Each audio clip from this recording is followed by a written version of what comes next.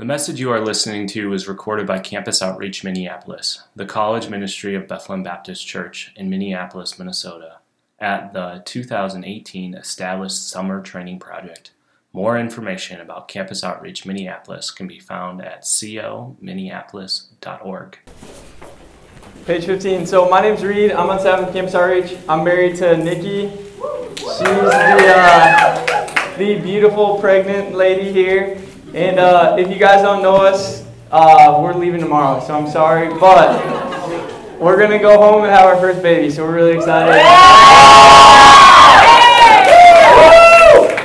So we're mixed. We're really sad to be leaving you guys because we love you guys, and we've been down here, I think, 11 years straight or something like that. But we're also really excited about what's ahead for us. But there are a ton of other people down here that love you guys, want to help you guys grow, so you guys are in good hands. So page 15 in your notebooks, and before we dive in real quick, we're going to look at a passage in Luke 18, and I was really helped by some of what this guy said. So if you're curious, you're like, man, that was really cool. This is a great book on evangelism. He really helped me see some things in Luke 18 that I didn't see. So if you're like, where did we get that? I didn't get it all for myself. This guy's really smart, good dude. Great book on evangelism. If you want to look at it, let me know. I just want to let you know that. So let me just real quick recap Lucas's talk last week. So Lucas said a lot of really good things about who God was last week, but the main points he was trying to describe were a couple. He said, God is a good giver, right? God is a good giver, and then he showed that clip, Lord of the Rings, Bilbo, right? You guys remember that? That's my best Bilbo. So he showed that clip and the idea that God's a good giver, and then that gift manifests itself in Jesus. And I wonder how many of you in this room see God as a good giver and see Jesus as our treasure. And so what I want to try to do tonight is, my hope is that leaving tonight, you will see more in a bigger picture of who God is because you rightly understand who you are. So Lucas, if you guys remember this last week, I think I have a picture here. I'm so far back I can't see it. So Lucas gave this analogy of Lake Mille Lacs and being a kid, and he was so excited because he's like, Mom, Dad, is that the ocean? And they're like, no, that's Lake Mille Lacs. But if you were a little kid and you saw Lake Mille Lacs, you could think this is the ocean. But Lake Mille Lacs doesn't even come close to comparing to the ocean. Lake Mille Lacs is 200 square miles big, which is a big lake in Minnesota. The reality is the ocean is 139 million square miles. Like Lake Mille Lacs is a drop in the bucket compared to the ocean. And I just wonder how many of you guys in this room have ever truly seen God for who he is. And if you've seen him as the ocean, rather than the drop in the bucket that is Lake Mille Lacs. I know many of you in this room come from some sort of Christian background, coming from Northwestern and Bethlehem. I wonder if you've ever really tasted God. Ever truly seen him as incredible. Remember, Lucas showed that incredible clip, and he kept running with that idea, but God is truly incredible, and I think as we continue tonight, I hope you see that. So last week, Lucas talked about God being a good giver. I also think of myself as a pretty good gift giver, and have a quick story to tell. So basically, about 5 years ago, Nikki had a birthday. So her birthday's in the summer, July 15th. I thought it'd be an unbelievable idea to get a soft tub. If you're wondering what a soft tub is, it's on the picture. It's a poor man's hot tub, okay? But the soft tub normally sells for about $2,000, okay? Surprisingly, they're kind of expensive. But me being super thrifty, check out Craigslist, found it for $200. No brainer, right? Best birthday gift ever, okay? So I wake Nikki up on her birthday, and I'm like, babe, I got the best gift. Like, I'm so excited right now. Like, you're going to love this thing. She's like, what? Like, what is it? Like, why are you waking me up? And I actually woke her up early. If you know anything about Nikki, she's not really a morning person, but I had received the email back, like, with the time ready to pick it up. So I, had to wake her. I'm like, this is awesome. Like, we're going to get a soft tub. She's going to be so excited. I wake her up, and she's like, a soft tub? Like okay, sounds cool, but, I don't know if I really want a soft tub. And I'm like, dude, let's go. So it gets worse. Then we had to go borrow a trailer from a friend. That took about an hour. And then we had to drive to go get this thing. And it was probably a half hour, 40 minutes away. And on the way, I was like, hey, what if we get a birthday lunch, right? Like, maybe you're not as excited about the South Tub, but let me at least give you a birthday lunch. Like, that's the least I can do. How about we go to Chick-fil-A? Okay, birthday lunch Chick-fil-A, but to make it worse, we had camped out like a couple months before, so we had free like coupons to Chick-fil-A. So it wasn't even like I'm treating her to like this great meal at Chick-fil-A. It was a free meal at Chick-fil-A because we had camped out and had these coupons. So that's strike two, right? Soft tub, now lunch. We get out of lunch, the trailer doesn't, like the lights don't work, the car doesn't start, a fuse is blown. By the time we get to the soft tub, Nikki's like, hey, where are the tie downs? And I'm like, good question. I didn't bring them. And she's just like, at this point, really frustrated. So we're driving on the highway, 694, going about 35 to 40, right? So people are driving by us, going about 70 to 80, flipping us off. Like, who knows what they were saying to us? And I was still so excited. But Nikki wasn't, right?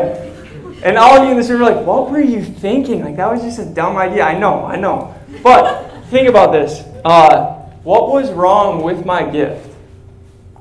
What was wrong with what I was giving Nikki? You guys can interact. It was a gift for me, right? Like, I wanted the soft tub, not Nikki. And what I hope to do tonight is help you guys understand that for some of you in this room, I wonder if you've ever really seen your need for the gospel. If you don't need or want something, it's not going to be a gift, right? Like, it's clearly seen in my story because this was something I wanted, not something Nikki wanted, right? And so what I want to do tonight is we cannot see the greatness of God until we understand the grossness of man. And to say it even one more time, we cannot see the greatness of God until we understand our own grossness. It's not just the grossness of man, but it's personally our own grossness. Okay? There's a picture I like to show. And if you know me at all, I love this diagram. It's called the Pac-Man diagram. So if you see, it kind of goes like this. I call it the Pac-Man because if you wrapped it around, it would look like a Pac-Man. If you don't understand that, I'll explain it to you later. But what Lucas did last week is he unpacked who God is, that top line. Okay? What I want to talk about tonight is who we are. And as we understand both those things, the cross increases. It becomes beautiful. And that's what I want for you guys. That's what I want for you guys, this cross in the middle to continue to grow in your lives. And yet, we can't fully understand that until we understand our need, until we rightly understand who we are. So, let me pray real quick again, and then we'll dive into Luke 18. God, I pray now that you'd use this time, that as we look to your word, you'd teach us and we'd see more of you. God, I pray that in the same way the soft tub wasn't a gift for Nikki, that we would understand our need and see you as the greatest gift ever.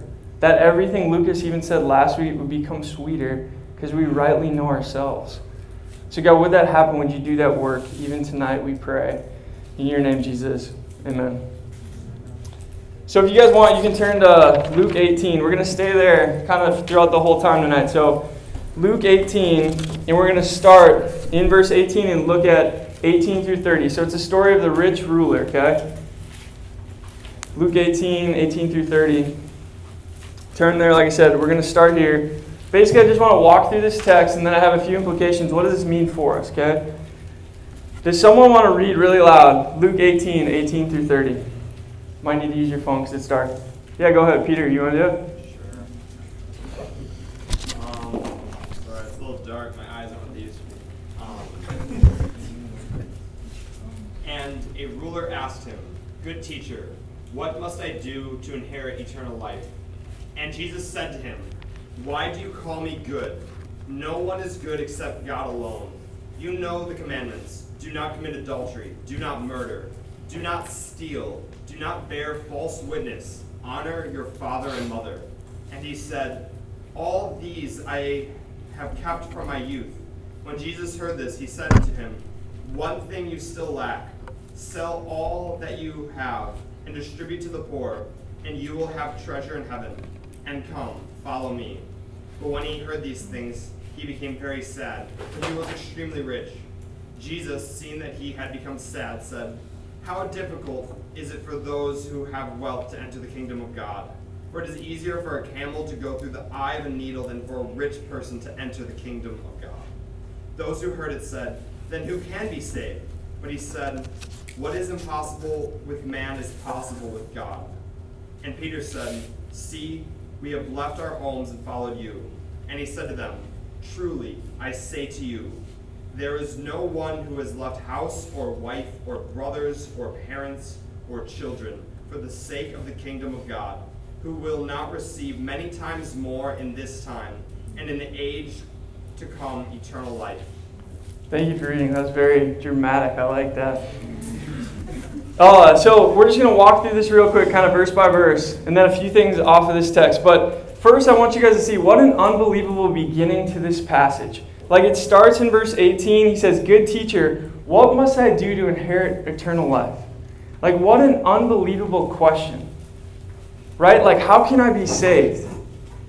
That's an unbelievable question to ask. Like, I wonder how many of you in this room are wrestling with that question. Like, what does it mean to be saved? How am I saved? And some of you in this room might have an answer to that question, and a pretty good answer to that question. And yet, if you were to look at your life, I just wonder, would it match up with the answer that you say? Would it match up with the answer you've grown up hearing your entire life? Like, what an unbelievable question. Like, what must I do to inherit eternal life? And not only is it a good question, but think about who he's asking the question to. So, if I were to ask you guys, like, "Hey, like, Michaela, help me with my taxes," probably not a smart move. Not because Michaela's not smart, but Michaela, like, isn't an expert in taxes. And if I was like, "Fensky, dude, help me, I have this electrical question," dude doesn't know anything about electrical stuff, right?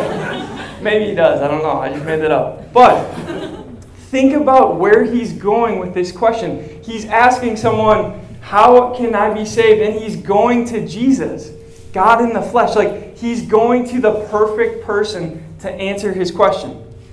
Like, what an unbelievable start to this passage. This is like perfect start to the passage. Like, great question, and you're asking the right person, right? So that's where it starts in verse 18. Then, let's look at verse 19. So, Jesus says this, verse 19, Jesus said to him, "Why do you call me good? No one is good but God alone." Why do you call me good? No one is good but God alone. Jesus' response is really interesting here. Because, remember, Lucas said this last week, but Jesus is fully God and fully man.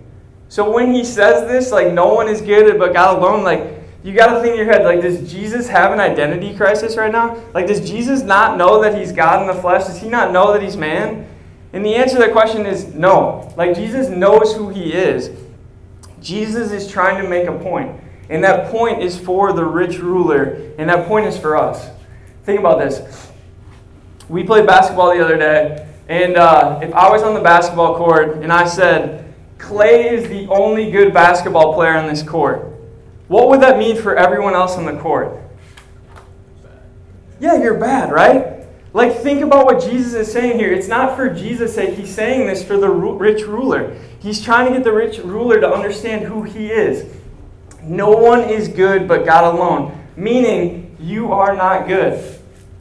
And we know from other places in the Bible this is true. Like, we're not good, and it's not even close. And it's not that we're just neutral or we're like, okay, but the Bible says we're dead in our trespasses and sins. We're completely terrible. There is nothing we can do in and of ourselves. It's unbelievable to think about, and this is Jesus' response to him. So what we see from the start is it's not Jesus who has an identity crisis, but it's the rich ruler. The rich ruler does not understand who he is before God. Okay? So that's verse 19. Let's keep going. Then we get to verses 20 and 21. It says this. You know the commandments. Do not commit adultery. Do not murder. Do not steal. Do not bear false witness. Honor your father and mother. And he said, all of these I have kept from my youth. Okay. What the rich young ruler is essentially saying here is no one is good but God and me. Right? All of these things I've kept from my youth, which a little bit of understanding just culturally. So in the Jewish culture, and even today, they have something called a bar mitzvah, right? You guys have heard of a bar mitzvah, kind of?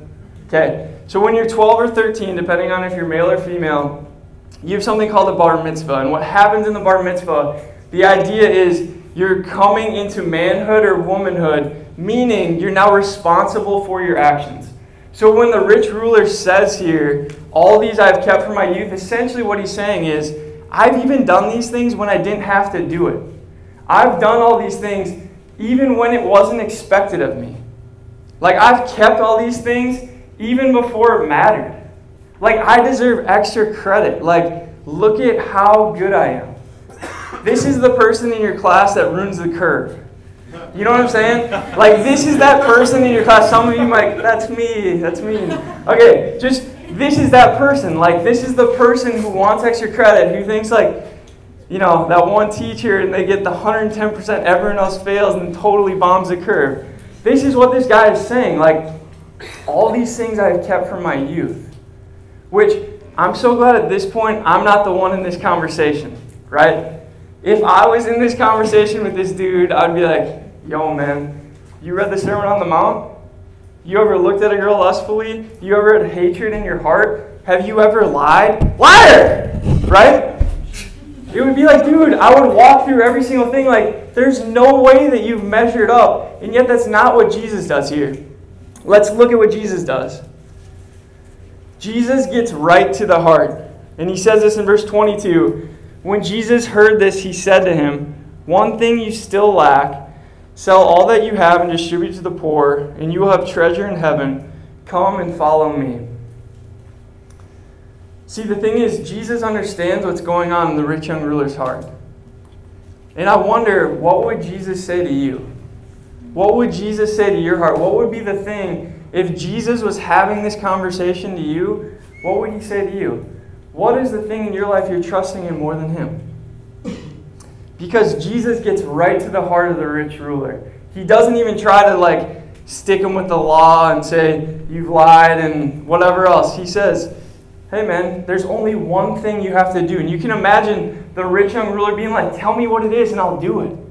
Like, if it's just one thing, help me understand and I'll do it. It's only one thing, okay, I can do it. And yet Jesus pierces right to the heart and gets right at what he's trusting in.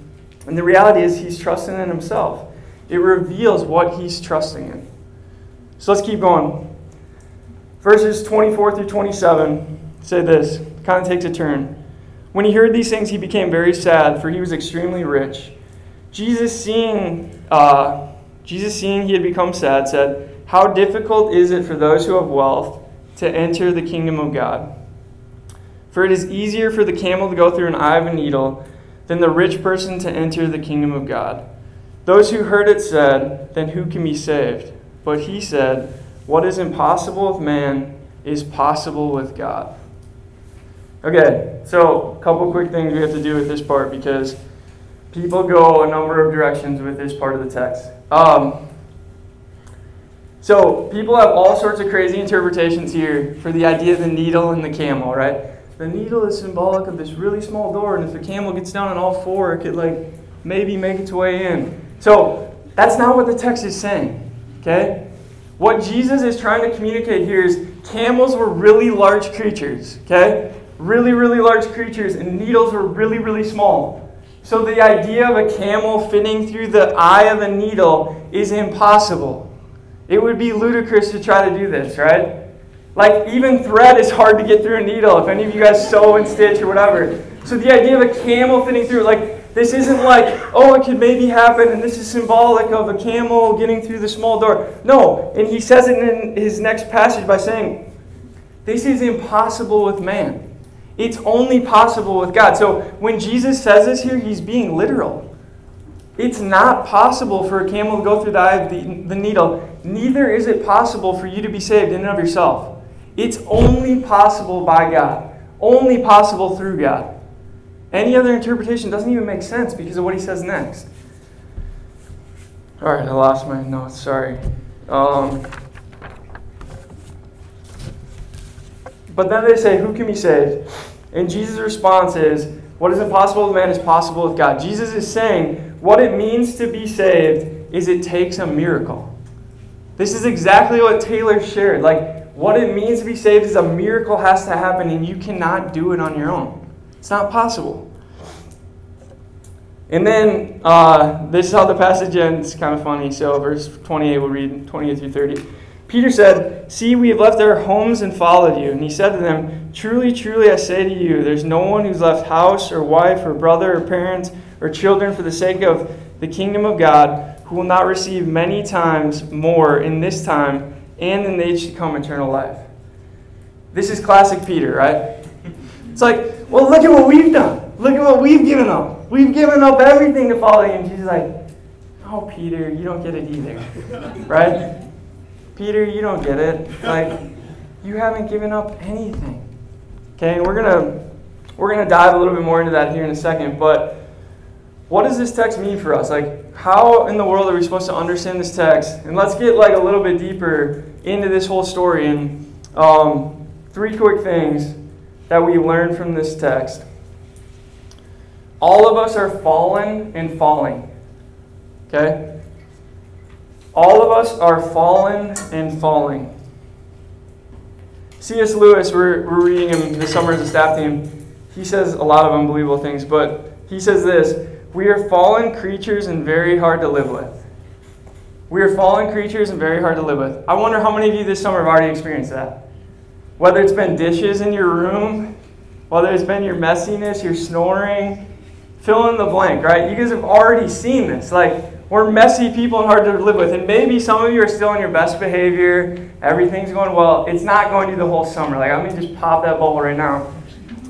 This is who we are. And some of you guys have already seen this. Some of you guys have already felt things towards your roommate. And the problem is us. The problem is us. So I have never been skydiving, but I would really want to go skydiving, okay? Actually, Clay and I, we did like that giant bungee thing. It was awesome. Highly recommend you guys do that. But really want to go skydiving. You guys like heights in here? Who likes heights? Some of you don't? Okay. Well, stay with me.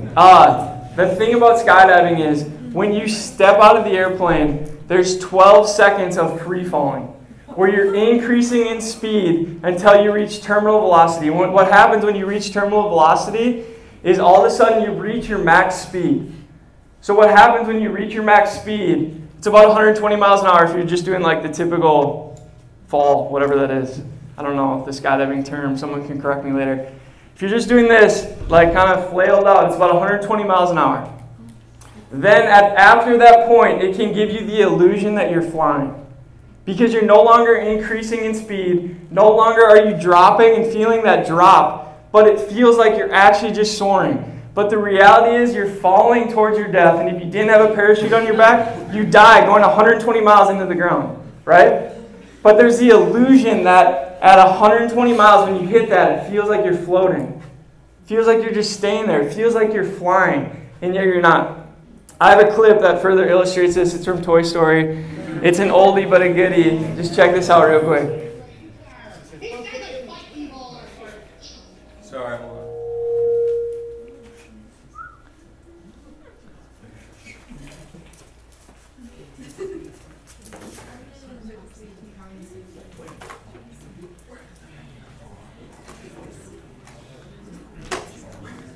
How many of you guys have seen Toy Story? Yes. Okay, good. It's an oldie but a goodie.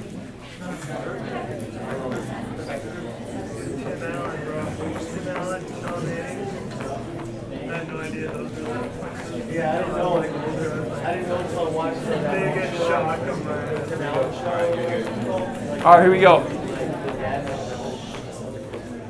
Get that Space Ranger!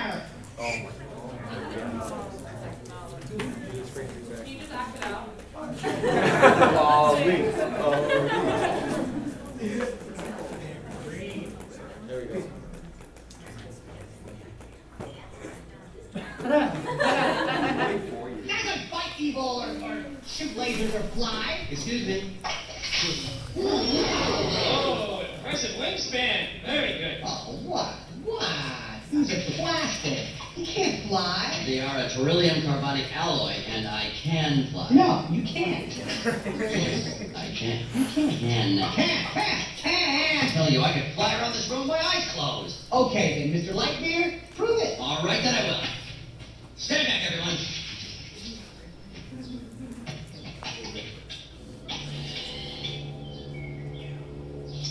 To infinity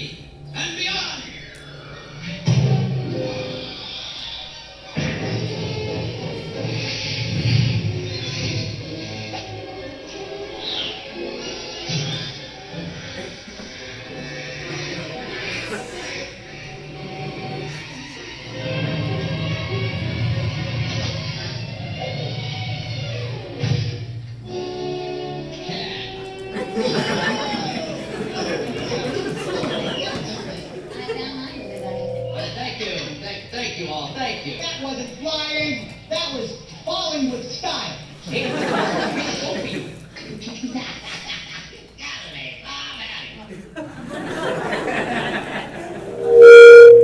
Alright, so pretty funny clip, but the idea there is there's even some of you in this room who think you're falling or think you're flying, and the reality is you're falling with style. And you're not even falling with style. Like some of you in this room are falling to the ground and you think you're flying. Meaning you think you're okay without God. You think you're totally fine without God. And you have no idea that you're flying at 120 miles to your death. You're trusting in something other than God.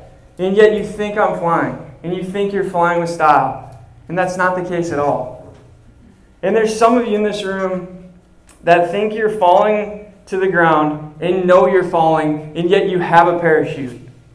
And yet the parachute that you think is going to save you can't. Because the parachute that you have strapped to your back is yourself. And it will never save you. Like that parachute, when you go to pull it, isn't going to work.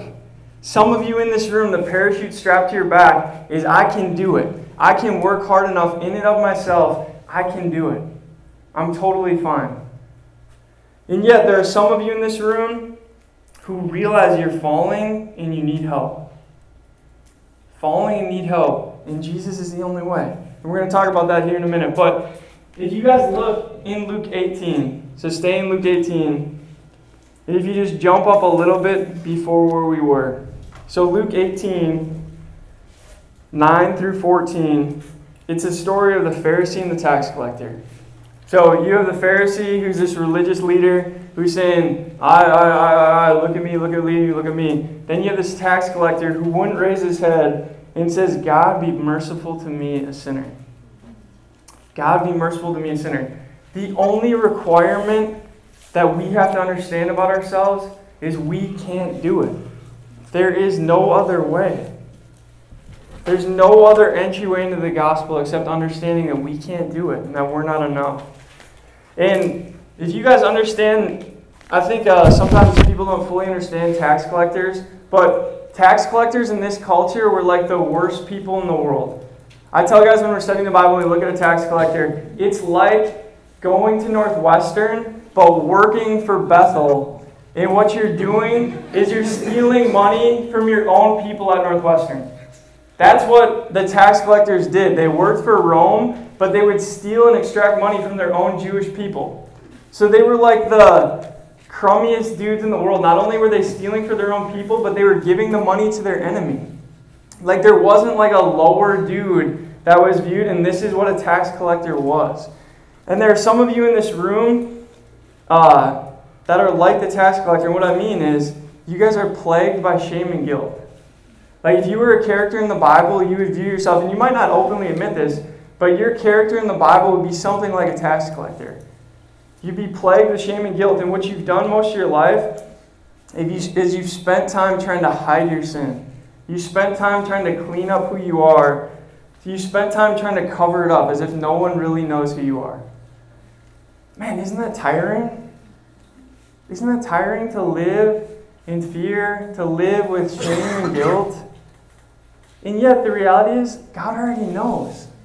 God knows who you are 100%. Like you cannot hide from God.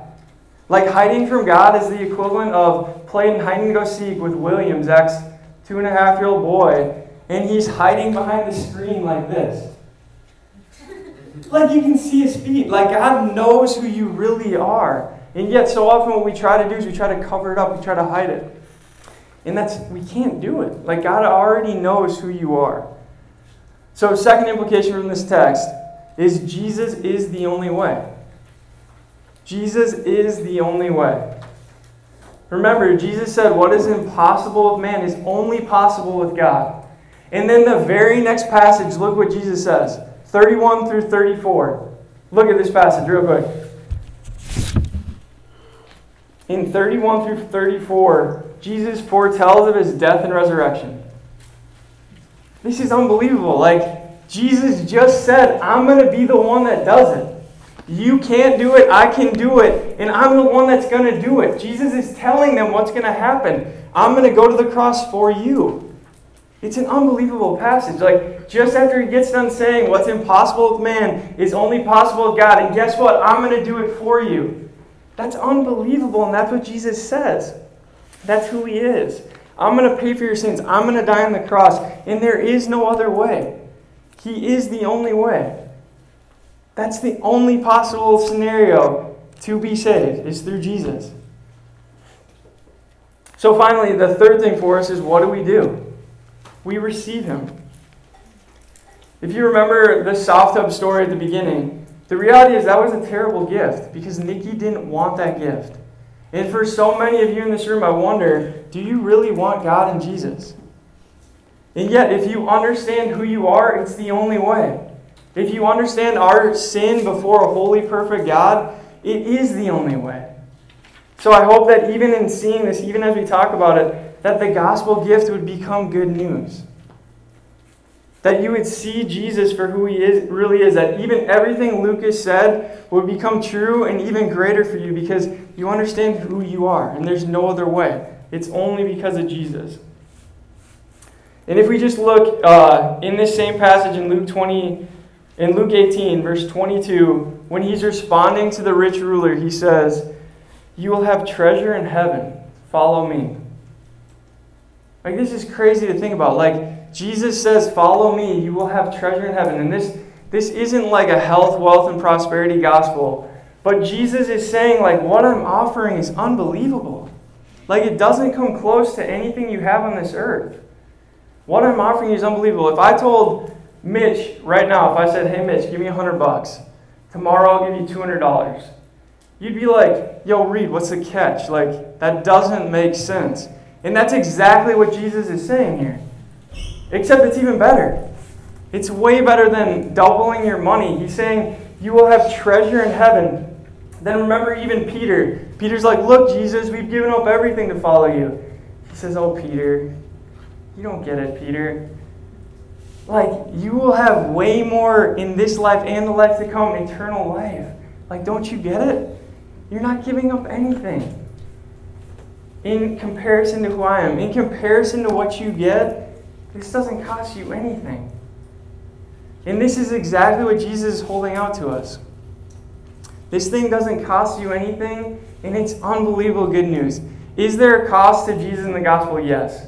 Absolutely, and that's another talk for another day. And yet, that cost compared to who God and Jesus is doesn't even come close. Does not come close to what we get in Jesus, in him. And that's the good news of the gospel. And so, this is what makes Jesus unbelievably good, is us fully understanding who we are apart from Jesus. Understand that we can't do it on our own. John 1 says it this way: "He came to his own, and his own people did not receive him. But to all who did receive him, who believed in his name, he gave the right to become children of God." Man, that's unbelievable to think about. Like, he came to rescue a people that wanted nothing to do with him. He came into a world that he created, and his creatures didn't even want to see him. And yet, that's exactly why he came. He came and died that we would receive him. That's all we do. We take, we receive. We bask in this good news. We sit in it. We take it. And that's what makes the gospel unbelievable. So let me pray, and then I'm going to give you guys some questions to think about together, and we'll get some music, and then we'll move to worship. God, I'm thankful that this is true. This isn't just a fairy tale story with a good ending, but this is true. That there is a God in the world who loves us so much that he sent us Jesus. And yet there is no other way. In and of ourselves, we couldn't do it. In and of ourselves, we couldn't measure up. We can't pull our own parachute and expect to be saved. There is no other way. Relationships won't satisfy. Alcohol will not satisfy. Drugs will not do it. Yet you say, "I've come to give life and life abundantly." It's only found in you. And so, God, I pray that as we fully understand who we are and that we can't do it, we'd be met by the sweetness of the gospel, that Jesus did it. And that's what makes the gospel good news. That's what makes this an incredible gift. It's because we can't do it and Christ did everything. So God, I pray that we believe that we trust that we would see more of you this summer, and that miracle would happen now. That what is impossible with man would be possible with God tonight. So God, I pray that you would work even now, we pray. In your name, Jesus. Amen. Thank you for listening to this message from Campus Outreach Minneapolis, the college ministry of Bethlehem Baptist Church, Minneapolis, Minnesota. Feel free to make copies of this message to give to others, but please do not charge for these copies or alter the content in any way without written permission from Campus Outreach Minneapolis. For more information, we invite you to visit us online at clminneapolis.org.